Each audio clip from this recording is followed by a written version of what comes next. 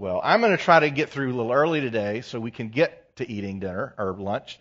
And Scott's not sure that's going to happen, but it is going to happen.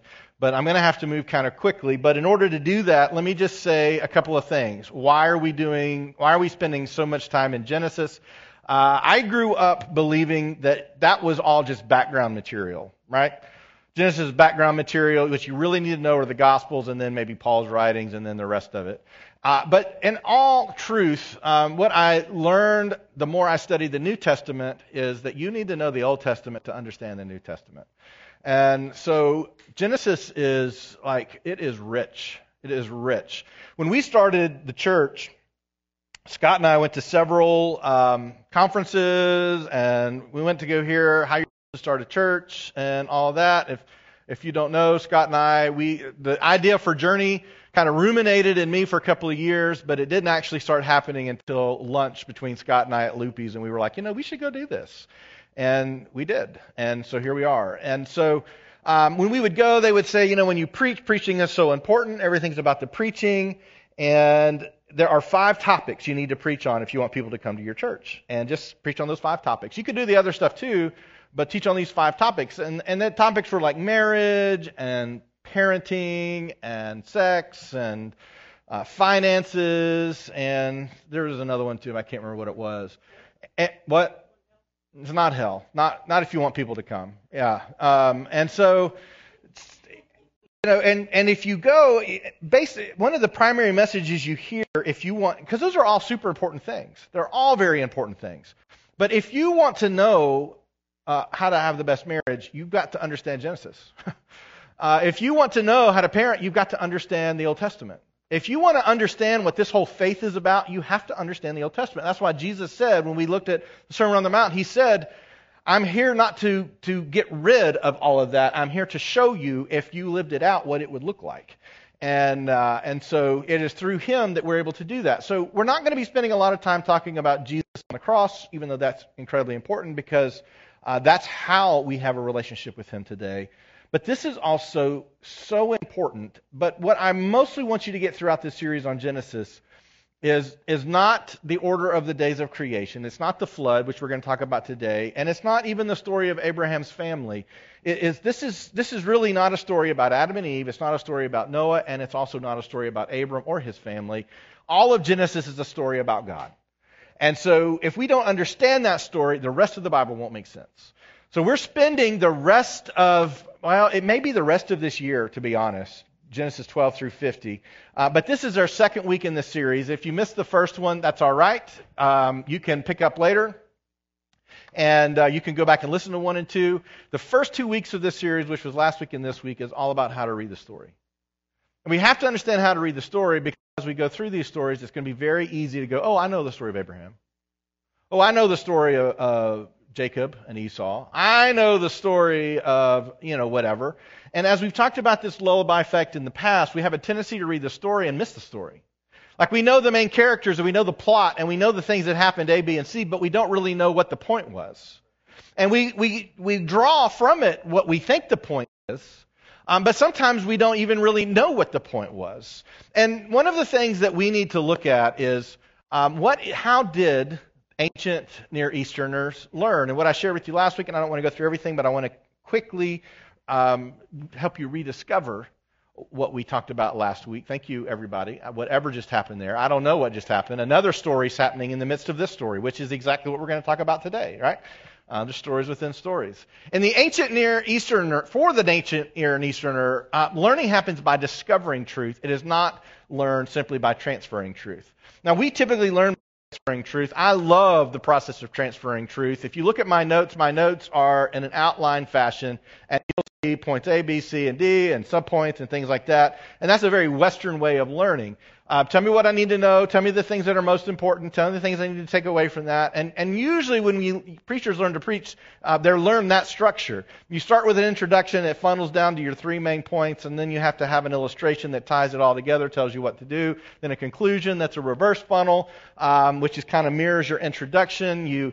And then at the end of the day, they walk out and you've transferred the information and a couple of ideas on how you should use it. I have found that is the least effective way to actually follow Jesus. even though that's my preferred way of learning. It's the least effective way because that's not really how God works. Because God's not just sitting up there saying, okay, I want you to do A, B, and C in your life, and if you do A, B, and C, then I'll welcome you into heaven, and if you don't, you're going to go to hell. Even though most of us actually believe that's the story God's been telling in Scripture. That's not the story. To the ancient Near Easterner, learning was about discovery. And so when we come to the Scriptures with the same mindset that we come to a book or a movie, we want to know plot points, we want to know where the climax is, we want to know what are the main things I need to take away and what are the action steps. And we want to walk away with that. And so we enter into a story with trying to understand in the beginning this happened. And that's exactly how we often read Genesis 1. And yet what we discovered last week is that there's a literary tool out there that helps us find what the real treasure of the story is. It's one that we don't use, most of us, in our own writing or in our own reading. And for myself, as I shared last week, I have a lot of seminary education, including a lot of time in Greek and Hebrew. And we never talked about any of this stuff. So you probably haven't studied this either. And some of you, I asked to raise your hands if you had heard of it. Some of you had. A lot of the material I shared last week and this week comes from the same place. It's from a guy by the name of Marty Solomon, who he grew up in a evangelical home, and he went to Israel. And when he was there, he met a rabbi, and the rabbi began to open up Scripture to him. And he was like, oh my gosh, this changes everything. And so he committed his life to learning that. And so he started traveling with that rabbi, started teaching him, and started unraveling these things. And we do live in the 21st century, so he could follow him and his podcast and his teachings online. You could do the same. But his name's Marty Solomon, and he has a podcast. Some of you have asked that name again. It's called the Bema Podcast. You can go to Genesis to chapter. It's like episodes 1 and 3 are the two that I talked about last week and today. So I don't want to take credit for all the things I'm going to share with you, but they have been very helpful for me, and I think they'll be very helpful for you. Next week we're diving into Abraham's story because this story really sets the tone for everything else. And in doing that, I'm also going to be referencing throughout this series another favorite that you've heard me mention before, which is the Bible Project. And so we're going to be looking at some of the stuff that they've shared with us as well, some videos and different things in the coming weeks. Super excited about it. I want you to discover new truths. I do not want you to walk out of here and be scanning and trying to memorize notes. I may give you some points that I take away from what I think the treasure is of the story, but you may discover while the structure leads to the treasure, you may take that treasure and apply it in a different way in your life. And if you do that, then this is what it looks like to follow Jesus. It looks like discovering the truth and figuring out how that fits in your life. All right? So let's dive in. I want to very quickly take you back through what I shared last week just as a precursor, but I'm not going to share that much about last week, so you can go back and listen if you want to. In a chiasm, that's our literary structure. You identify the treasure by finding the bookends and working towards the center. I don't have my whiteboard up here. I heard there were some snide remarks about my whiteboard last week. And that's okay. I still love you, even though you're wrong. But some people made fun of my whiteboard, said you couldn't see it, and things like that. So if anybody has, I tried to find like an old school chalkboard, black chalkboard. If anybody's got one or knows where we could procure one, I mean like old school, like has wheels on the bottom, and when you roll it out, it squeaks. I have that kind of old school chalkboard that'll give us a little more contrast. I'm looking for one that's like a 4x6. I found one, I thought, and then I didn't. So they're not real easy to find because when's the last time you went shopping for a chalkboard? Probably not anytime soon. Anyways, I shared some drawings. I decided to put them on a slide for you instead. So next slide. Chiastic structure, two ways that we primarily see that. There's a repeating structure where there's A1, B1, C1, and then there's A2, B2, C2. So where A and A mirror each other, B and B mirror each other, C and C mirror each other, we find a treasure in the middle. We saw that structure in Genesis 1 in the creation story. Next slide. There it is. We can also have a completely mirroring structure where you have A, B, C, and D, and then the exact opposite, or in the reverse in a mirror, D, C, B, A, and then when you find the very center of that story, you find a treasure. Now, I want to give the same warning this week that I gave last week, and that is we are not going to get caught up in codification. If you've been around Christianity for any amount of time, you know people try to find secret codes in the Bible, and then they try to come up with new knowledge as a result of that code. Usually when someone does that, they're trying to determine when Jesus is going to return. And they'll take the third letter of this verse and the 15th letter of this verse in this chapter and the 6th letter over here, and then they'll say, oh, it's August 12th, 2022. And then August 12th, 2022 comes. And nothing happens. And then it's August 13th. Then we're like, well, we shouldn't listen to them either. So we're not going in this weird, confusing route of codification. But this is a genuine, ancient, Near Eastern literary tool used to show us the point of the stories that we tend to just gloss over. And I want to quickly do the two that we did. I just want to show you the structure, then we're going to move on and spend a little more time on the flood story today. So next slide. This is the chiasm. Now, Jeremy, I did the same color you did, and it doesn't show up like you did. So he fixed this last week. We had this wonderful moment last week where everyone, like literally everyone out here went, ah. And I thought, they got it. I was so excited. I thought you would have gotten it before that moment, but if it was then, that's fine. But like everybody collectively got it, and I turned around and he had fixed all my slides. So everybody was happy to see that. Had nothing to do with me whatsoever. See, just like that. Jeremy, you are so good at this. So, I want you just to see this quickly. This is not the whole verse. You see A1, B1, C1. You see the treasure. A2, B2, C2. Mirror. Day 1, God created light, separated it from the darkness. Interestingly, at day 4, God created the lights in the sky, the sun, the moon, and the stars. They mirror each other. B1, for day 2, God created water and separated it from the sky. We drop down to B2 towards the bottom. On day 5, God created the birds who flew in the sky and fish who swam in the water. So you couldn't have day 5 without day 2. And then C1, day 3, God separated land and water and created vegetation on the land. Drop down to the very bottom, C2. At day 6, God created, commissioned humanity to manage the rest of creation and gave them something to eat. So you couldn't have day 6 without day 3. So A, B, and C, day 1, 2, and 3 mirror day 4, 5, and 6. And so if we go to the center of that chiasm, we find the treasure. And the verse right in the middle of that, and God said, let there be lights in the expanse of the heavens to separate the day from the night, and let them be for signs and for seasons and for days and years. And that word moed is right in the middle of that chiasm, seasons. So these days are important. But what we've done over time is to say a test of faith is that you have to believe these all happen in 24-hour periods of time. And let me just reiterate, and I've had this conversation a couple times this week. If God created this in 7 24 or 6 24-hour periods of time, I'm totally fine with that. But I'm also totally fine if it took him millions of years to do that, because the point of the story is not this. It is not the point of the story is not the science of it. The point of the story is that God created it.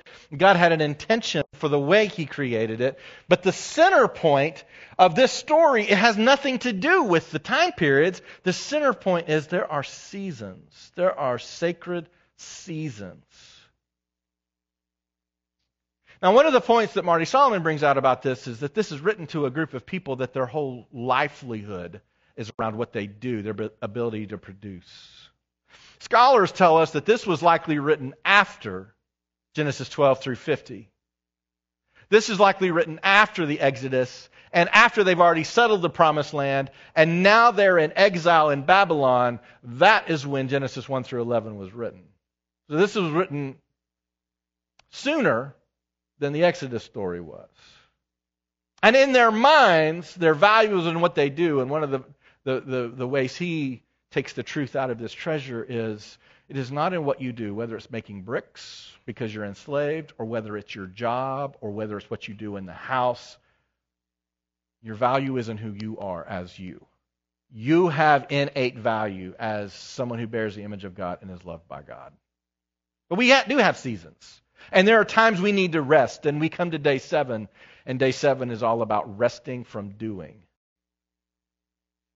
And then sometimes we actually need to have the reverse, where we do an awful lot of resting and we need to do a little more doing. So there's lots of things you can take from that treasure. All right? All right, next slide. So then we go to the fall, and you see our structure is not a repeat of ABC, but this is where we mirror ABCD and then DCBA, and the treasure, again, is in the middle. So let's go, and we're going to have to break this up because this was just a lot. And we see this.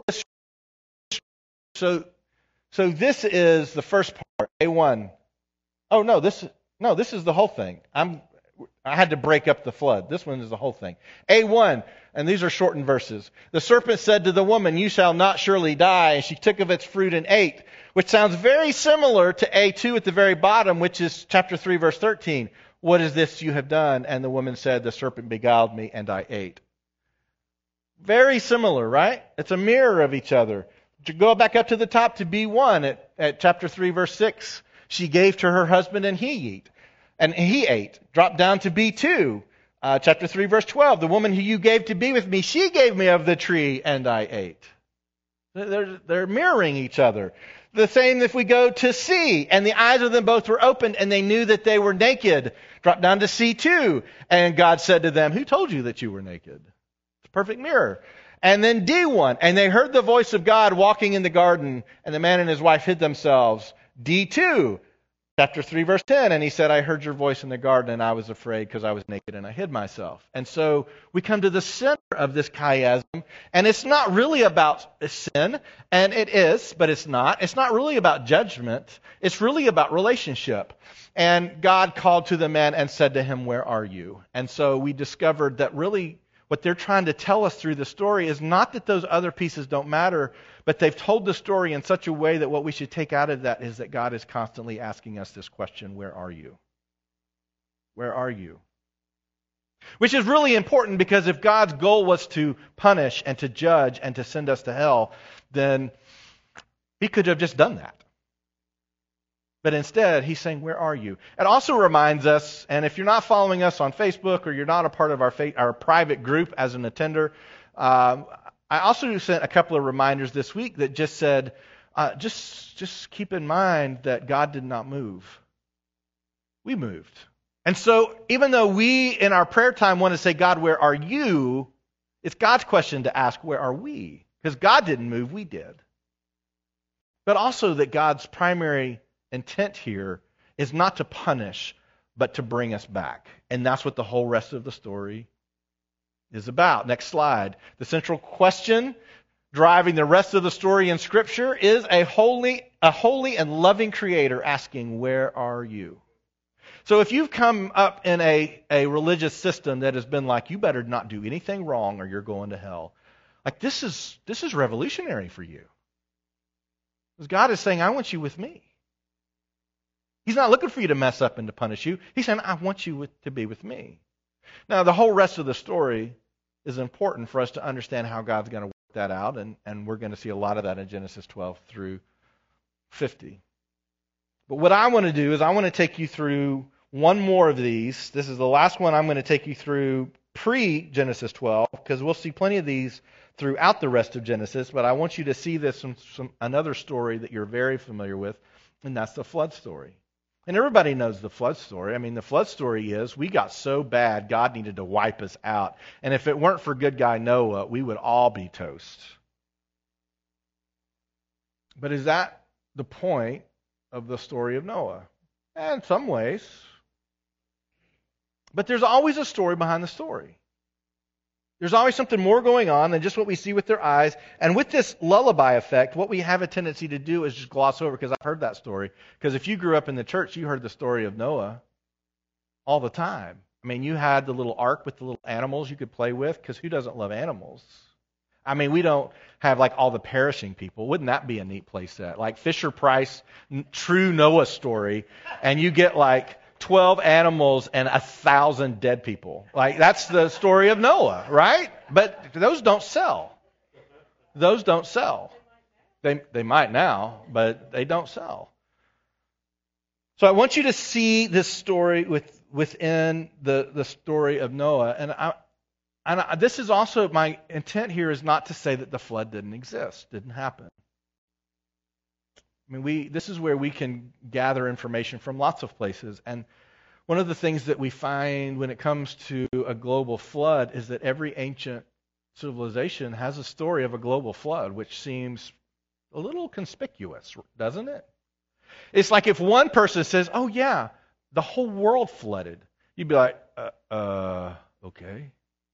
But if you literally have people from all over the world saying, yeah, the whole world flooded, then there probably was a really big flood at one point, right? And interestingly, there's lots of similarities in these flood stories, including the fact that the god or gods, depending on which story you read, looked down on humanity, and it was so corrupt and so messed up, they just wanted to wipe us out. It's just that most of the flood stories don't end the way that Noah's does. Even though some ancient flood stories written in other places reference Noah and his sons. One of the oldest pieces of literature we have, written well before this flood story, based on what we know from archaeologists, is the epic, which was another flood story. And in that one, the gods were just done with us, and they were going to destroy us. And we have this hero, and this hero comes in and builds a boat and puts all these animals on the boat, and in spite of the gods, rescues all of humanity and animals through this representative group of people on the raft. But he did it in spite of the gods, because the gods intended for everything to be destroyed. Well, the story of Noah is very different, and I don't intend to read through all of this, because as I said, you'll find not only a chiasm, you'll find chiasms within chiasms, and sometimes you'll find them nice and neat, like in Genesis 1 creation account, and sometimes you'll find them nice and neat in the fall account, where you can just look at a few verses right together, and then sometimes you'll find them written over not just verses, and paragraphs, and then in the way we have our Bible designated through chapters, like really large sections. Now that's encouraging to me, because it tells me they weren't just out telling fairy tales. They were focused on this story. And they were telling this story with layer upon layer upon layer, layers that most of us miss, because the writing of Scripture is just absolutely brilliant. They think on a level we don't think on. And if we in our Western linear thinking do not stop to discover the way they were writing, we're going to miss a lot of what they're saying. So let's jump into this story. This is the flood story. We find this in Genesis. We find it starting in Genesis chapter 6. I got to find my notes. Where are my notes? Here we go.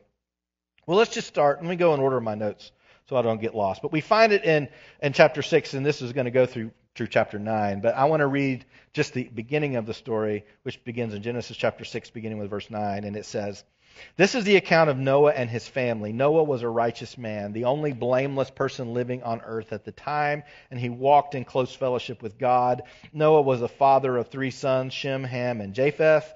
Now God saw that the earth had become corrupt and was filled with violence. God observed all this corruption in the world, for everyone on earth was corrupt." Which, interestingly, he just said Noah wasn't, and then it says Noah, everyone was corrupt. That's going to be important later in the way that we look at Abraham and his story. So God said to Noah, "I have decided to destroy all living creatures, for they have filled the earth with violence. Yes, I will wipe them all out along with the earth." And then you know the story, and if you don't know the story, you should go read the story. And even when we're done and you're like, "Mark is sounding a little weird up there," you should go back and you should read this all and find this for yourself. Because again, the purpose of learning in this way of writing is discovery, is not just me telling you what it is. This is one of the reasons when rabbis taught, they didn't teach in lecture, they taught with questions. Because they intended for you to discover some things for yourself and not just be told what the answer is. In parenting, this is a really effective way of parenting, but a lot of the times if we're tired or if we're frustrated or if we've got other things we need to do, we just want to give the answer, but our kids don't actually learn until they experience for themselves, right? How many of you would say, "I didn't actually learn anything until I tried it myself"? Like, my parents told me this was not good, but I didn't believe them. I tried it, and then I found out it wasn't good. Yeah. And Jonathan's just started driving. He's our third who started driving. He just got his license, which, we ought to help each other with a little APB out when our new drivers are on the road just to let us know, but that's not how it works. But I told Jonathan, listen, you're an okay driver, but you don't really learn how to drive until you drive by yourself. When you got someone in the car with you telling you what to do and watching over you and all that, you don't actually learn until you have to go out. I remember when I first started driving, I had been going to my grandmother's house, my entire life. And, so 16 years I'd been going. They lived in the same house. We would drive to the same house for 16 years. And I would ride with mom and dad. But time came for me to drive to their house for the very first time. And for those of you digital natives who have no idea what that was like, if you didn't print out MapQuest, you didn't just pull it up on your phone. We didn't have that. And so I got lost, and I had to call, and you know how embarrassing it is? Call your grandmother and say, I have no idea how to get to your house. I know I've been coming like every other week my entire life, but I have no idea how to get there. I don't know where I am right now. There's a part that you don't actually learn things until you discover them for yourself. So my point is not for you to walk out of here and go, oh, Mark has completely changed my mind on something. I want to open your mind to some opportunities the way mine has been open to some opportunities, but you have to be the one to discover them. You have to be the one to discover them. What we find, and this is just an aside that I think is important to the story, that what God is trying to do is not just that God looked down and he got mad and what kind of mean God would destroy everybody, but what we also see is how contagious corruption and evil really is. So this is kind of the progression of evil we've seen thus far in this story. If we go back and read it all, we'll go to the next slide. Evil starts with the serpent, not with Eve, but starts with the serpent. And the serpent tempts Eve. And then Eve brings it into her marriage. And she tempts Adam. And let's be honest, if the serpent had come to Adam, he would have done the same thing. You know, it's just happened he went to Eve first. But came to Eve, then it entered into their marriage. Evil traveled into their family. And then we have the story of Cain and Abel, their children, their sons. And we see now the whole family has been corrupted by sin. And then when we get to this point of the story, we find that in a very few short generations, this corruption and this evil has now taken over the rest of the world.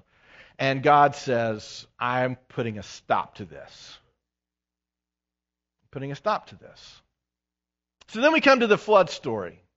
Next slide. This is our chiasm for today. Now, what you're going to find is this one's way more complex and longer than the two that we did last week. We're going to actually go from A to M.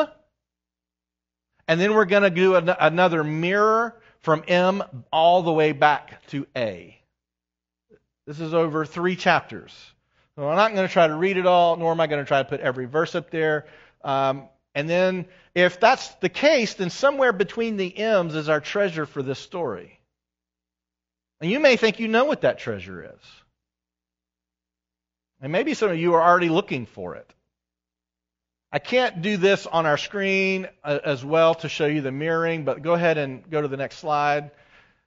This is what we see, A through M, the very first part of this story. This is going to take us from Genesis 6:9 all the way to Genesis 7, verse 21.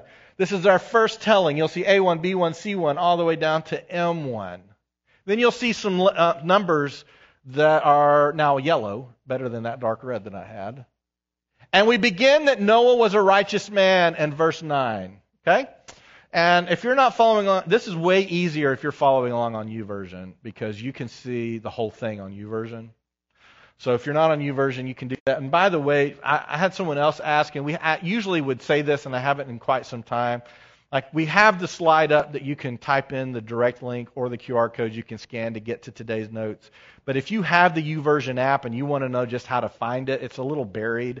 So you open the YouVersion app, you go to the More button on the bottom right-hand corner of the app. It'll pop up a menu, hit Events, and then it'll show you everyone that's got YouVersion notes within a 10, 15-mile radius. And you'll see our notes there. You can find it that way in-app, which are great because you can see it, you can save it, you can share it, you can do what you want to with it.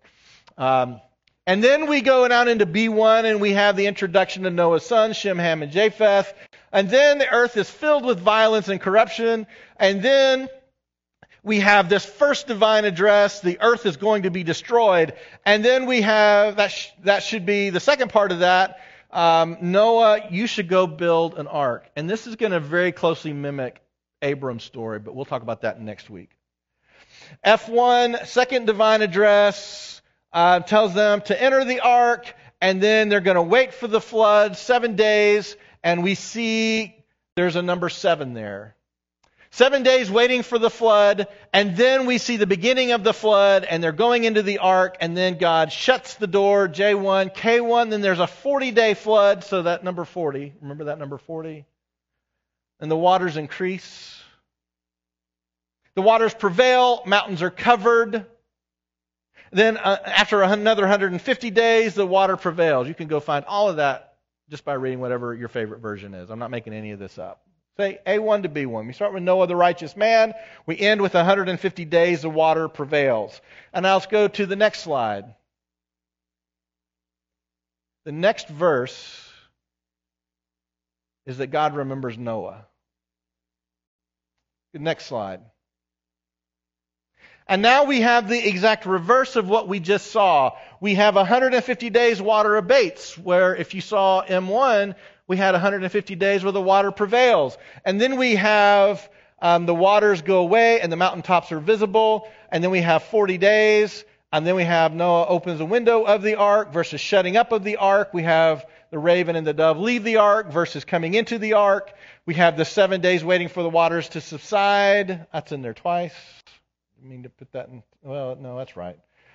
And then he speaks to them again. Another divine address. Leave the ark, which completely mirrors get into the ark.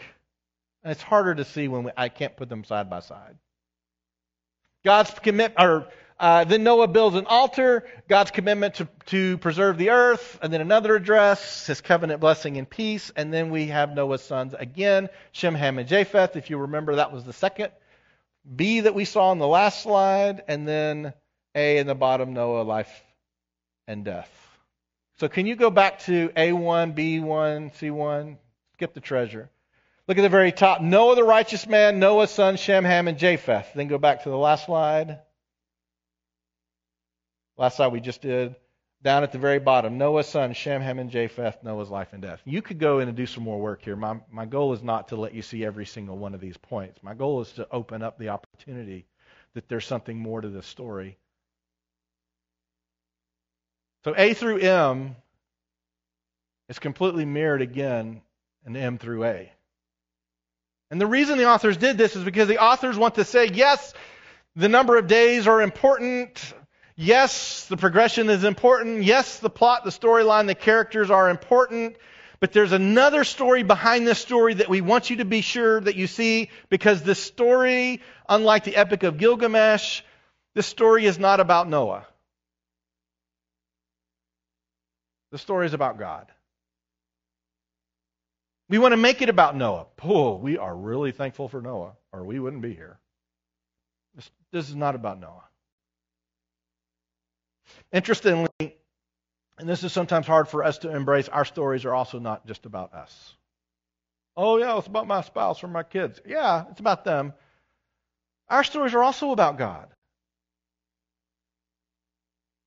And that's one of the things that we tend to reject in our kind of Americanized way of thinking, because in the Americanized way of thinking, where we are ultimately given the God-given right to pursue happiness, our lives tend to be just about us. We're the center of the story. I mean, how many of us, and we all do, and we all participate in this kind of false story that we make up in our minds, how many of us feel like other people see us as just supporting characters in their story?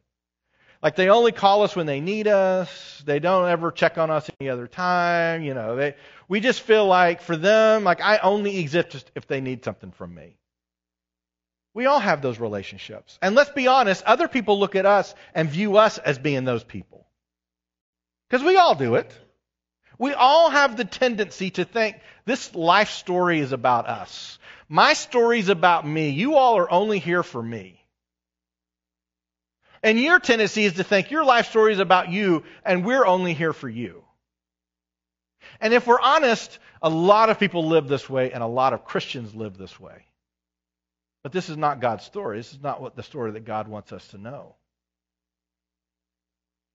Also, the point of this story is not, if you want God to work in your life, you've got to make sure you're the righteous person.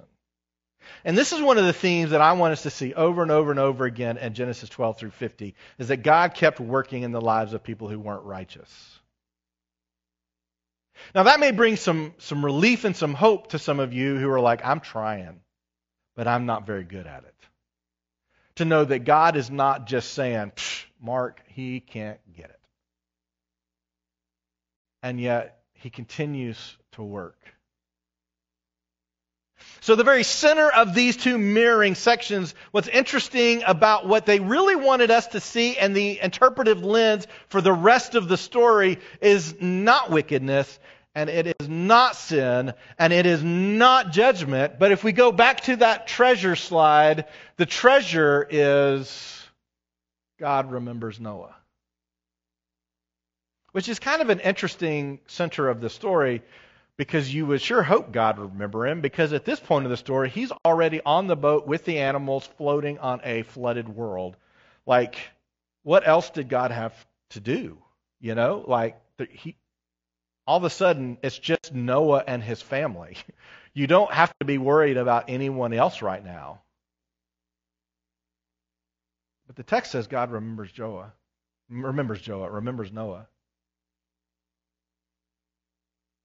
So if it's not about God forgetting Noah and then all of a sudden, oh wait, he's still floating. What does this mean? What does the center of the story mean for you? Well, for you, you have to discover, what does it mean that God remembered Noah? And sometimes you need to ask the question, does God remember me? Do you ever pray that? I pray that. God, don't forget us. Don't forget me.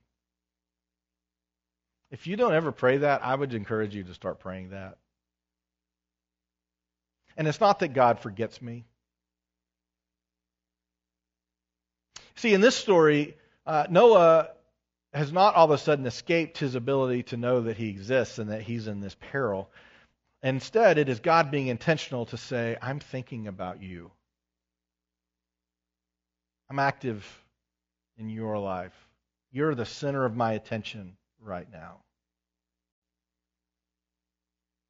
One of the things I think we struggle with this post-pandemic world is that we were told that we do good by being separate. Not being close, not being together, not being in the same room. And so we embraced it, and we did it, and we practiced it. You know, psychologists tell us a habit takes 30 days to build, but we did it for 2 years almost, and some of us, we need to remember each other again. Not that we've forgotten, but we need to be more intentional about these relationships, just as God was intentional about this relationship with Noah. God remembered. This points, and we saw this throughout the Sermon on the Mount, Jesus pointing us to an intentional way of life, which is, you won't accidentally find this. You won't accidentally experience this. You won't accidentally enter the kingdom of heaven. You won't accidentally experience the kingdom of heaven here on earth. You cannot just accidentally experience it. It has to be intentional. So many of us, we live our lives with so many things we're trying to accomplish and so many priorities that we're trying to juggle, that we stop being intentional about the most important things and we just give it whatever time we have left. Which is why we spend so little time with each other anymore. God remembers Noah. What would it look like in your life right now for God to just show up in your face and say, I remember you? What would that do for you? I remember you. This is the treasure of the story. God remembers Noah. Now you can take from that what you want, And even that is not meant to be just a thing, oh, God remembered Noah, okay. But it's meant for us to discover and spend some time and to explore and to figure out what does that mean for us. If we go back within, we also see a chiasm. Within a chiasm, not only do we see the topics, can you go back to that first slide? So we see the number 7. There's actually another 7, the 7-day wait for the flood in G1. So it's 7, 7, 40, 150, and then go back to the, and we see the exact reverse in the exact same order, 150, 40, 7, 7. We have a chiasm within a chiasm. And when you begin to see these things, you begin to go, oh my word, these people were deep. We tend to look back at people that came up in older times and ancient times, and they were simple. Like, we're way more simple than they were.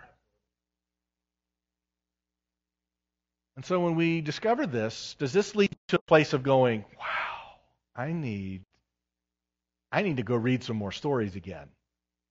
Or do you go, oh, that was an interesting 30 minutes, 40 minutes. I got other things to do now. There is just something about the Holy Spirit that when you begin to see these truths, that they grab your heart and they don't let go. And you need more. There's a thing about a follower of Jesus who just needs more. And there's a point in this, there's a point in our culture where, like, I just don't need more of Jesus or the Bible or any of this stuff. And you can't follow Jesus that way. I mean, the Holy Spirit draws you to this. Jesus said this is what the Holy Spirit will do. It will not only convict you of this, but lead you to understand this. And it just draws you in. That doesn't mean that this story alone, you should just absolutely be content for the next 6 months to read nonstop. I don't mean that. But I mean, go and explore and go and find. Interestingly, if you, next slide, this is all Marty Solomon, because I never would have seen this. And he traces that this is actually a complete mirroring of the creation story as well. So you've heard others say there are different Adams. Adam was the first Adam. Noah was the second Adam. Abraham was another Adam. Jesus was another Adam. This story, interestingly, mimics the creation story. He sends a wind over the earth at this point of which he's clearing the water from the flood. He sends a wind over the earth, same word we use for wind, spirit, or breath. We see that in day 1, and that the Spirit is hovering over the waters of the deep. And at the same time, this wind now comes over the waters of the deep that have flooded the earth. That's day 1. Day 2, he opens a window. But day 2 in the creation story is he creates the light to separate the light and the darkness. And the window lets in light. All Marty Solomon. I wouldn't have come up with that. And then day 3, the rain stops. And now you have water above and you have water below. And the dry ground appears. Which mirrors day 3. Noah sends out a raven, and the raven comes back, and now you have birds in the air. He sends out a dove, and the dove doesn't come back, and now you have animals on land. That's day 5. And then on day 6, animals leave the ark, and then the humans. And God created the animals, and then the humans, and they populated the dry ground. Now, I am not going to put my eternal destiny on this little coincidence or not. Simply to say, these stories are incredible, right? As I shared with you last week, if God handles His story this carefully, don't you think He handles your story carefully too? We so many times think He forgets us. I'm just over here doing my thing. Where's God? God remembered Noah. And God remembers you. God handles His story with this great a care. God handles your story with great care as well. All right, I have to finish this section of Genesis because it completely sets us up for Abraham and his family. And Marty Solomon draws the conclusion, where's day 7? You would expect there to be rest, but in the Noah flood story, there's not a day 7 for rest. We immediately go to verse 8 in chapter 9. This is that passage. It says, and listen for repetitiveness here. Then God told Noah and his sons, I hereby confirm my covenant with you and your descendants, and with all the animals that were on the boat with you, the birds, the livestock, and all the wild animals, every living creature on earth. Yes, I am confirming my covenant with you. Never again will flood waters kill all living creatures. Never again will a flood destroy the earth. Then God said, I am giving you a sign of my covenant with you and with all living creatures. For all generations to come, I have placed my rainbow in the clouds. It is the sign of my covenant with you and with all the earth. And when I send clouds over the earth, the rainbow will appear in the clouds, and I will remember my covenant with you and with all living creatures. Never again will the flood waters destroy all life. When I see the rainbow in the clouds, I will remember the eternal covenant between God and every living creature on earth. Then God said to Noah, yes, this rainbow is the sign of the covenant I am confirming with all the creatures on earth. And oh my goodness, please don't carry on a conversation like that with me. I got it the first time about a covenant. And it's between you and me and the rest of the earth. Got it. Got it. Like, you ever have those conversations? And it's like, sometimes I find myself doing it. I get disgusted with myself. Like, I've said that 3 times now. I need to stop. I've done. It's said. And we look at just this short little 9 verses. Covenant is mentioned 7 times. You'll notice last week we looked at other numbers, 7s and 3s and 10s and things. Covenant's mentioned 7 times. Earth is mentioned 7 times. Clouds are mentioned 5 times. And rainbow is mentioned 3 times. And so what we find within this little passage right here are chiasms within chiasms, using repetition of different words. And if you remember, chiasms mirror each other, and the treasure is where? In the middle. So if you have 7 of something, where's the middle? 4. If you have 3 of something, what's the middle? 2. Again, I don't want to get into the codification of weird stuff like Jesus is going to come back if you don't give me $1 million, even though I think that would be pretty cool. But either way, honestly, comes back or gives me $1 million. I'm up for either at this point, right?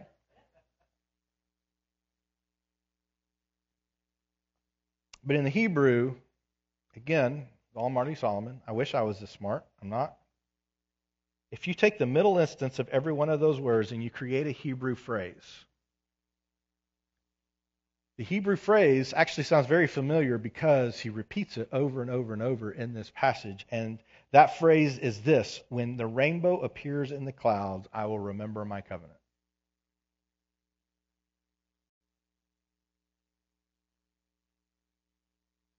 So this new earth that we have, new earth language is not new, right? We see it in other parts in Scripture. This new earth now, that is now starting through the family of Moses, and we see the story within the story within the story. We see this incredible chiasm that says God remembers. And then we see another one immediately after in that same story in which God says, when there's a rainbow in the clouds, I will remember my covenant with you. That word covenant we're going to see over and over and over again in Genesis 12 through 50. It is so very important that God is committing something to us and to the rest of the earth. This is so incredibly important. Now, while they didn't have this, the writers didn't have this, we know later John actually had a vision, wrote it down, and it's the book we now have called Revelation. And this is part of the, if we think, well, gosh, I mean, that's good. It's good God remembers when there's a rainbow. Like, when's the last time you saw a rainbow? Revelation 4:3, this is the vision of the throne room where Jesus sits, where Jesus is right now. And he who sat there had the appearance of jasper and carnelian, and around the throne was a rainbow that had the appearance of an emerald. In other words, like Jesus is looking at a rainbow all the time, based on John's vision in Revelation. He's remembering his covenant every moment. Now, you may or may not feel that that's an important thing. My point today is not to say that this covenant and this rainbow and the flood event is like the most important thing in the Bible. That's not my point. My point is to see how the authors wrote the story so that when we get to the story of Abram and his wife and his kids and their screw-ups and their successes, their faithfulness and their faithlessness, we have a better lens, a better rubric by which to understand what's the story they're trying to tell us than simply, why in the world would God want somebody to kill their own child? There's so much for us to discover. If you grew up in Sunday school like I did and you had the little Fisher-Price Noah and the Ark play set, you are in great danger of tuning out. Know the story. He was faithful. God provided a ram. Big deal. Well, it is a big deal. But probably for more reasons than you recognize unless you explore the story and the stories within the story. For now, what do we leave this story with?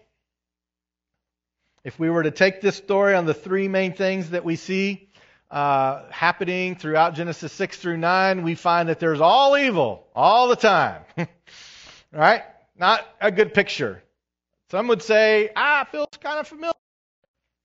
All evil all the time, but God remembers. God remembered Noah. And he says, I will remember my covenant.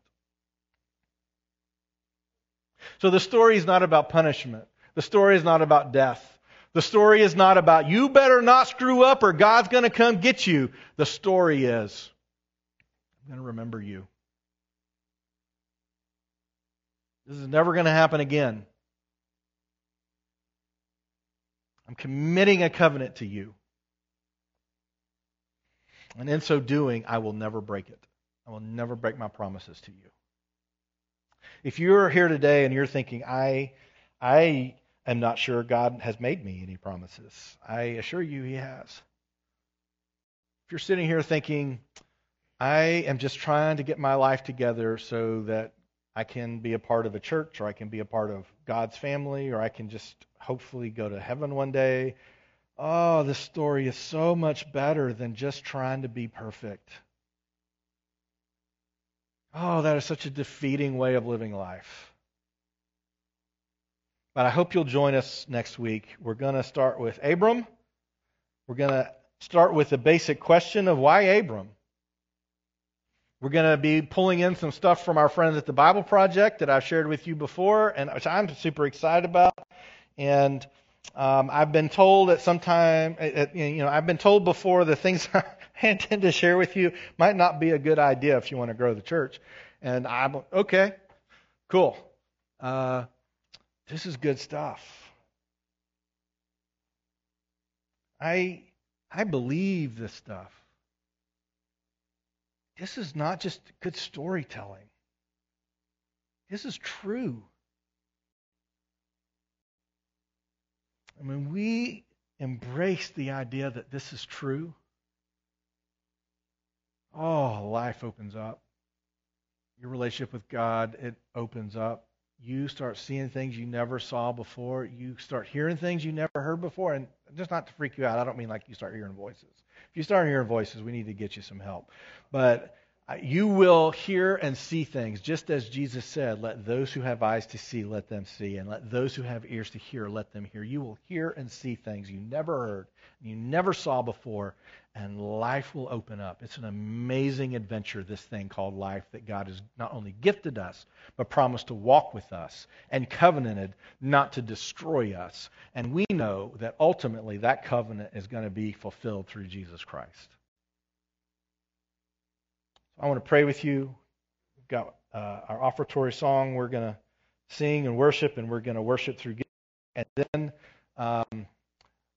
I believe Scott is out grilling burgers right now. If you want to go grab some burgers, hang out, visit, you can go to the event hall. The youth suite will be open. We've got some cornhole and spike ball outside. If you just want to sit and talk, Let's remember each other.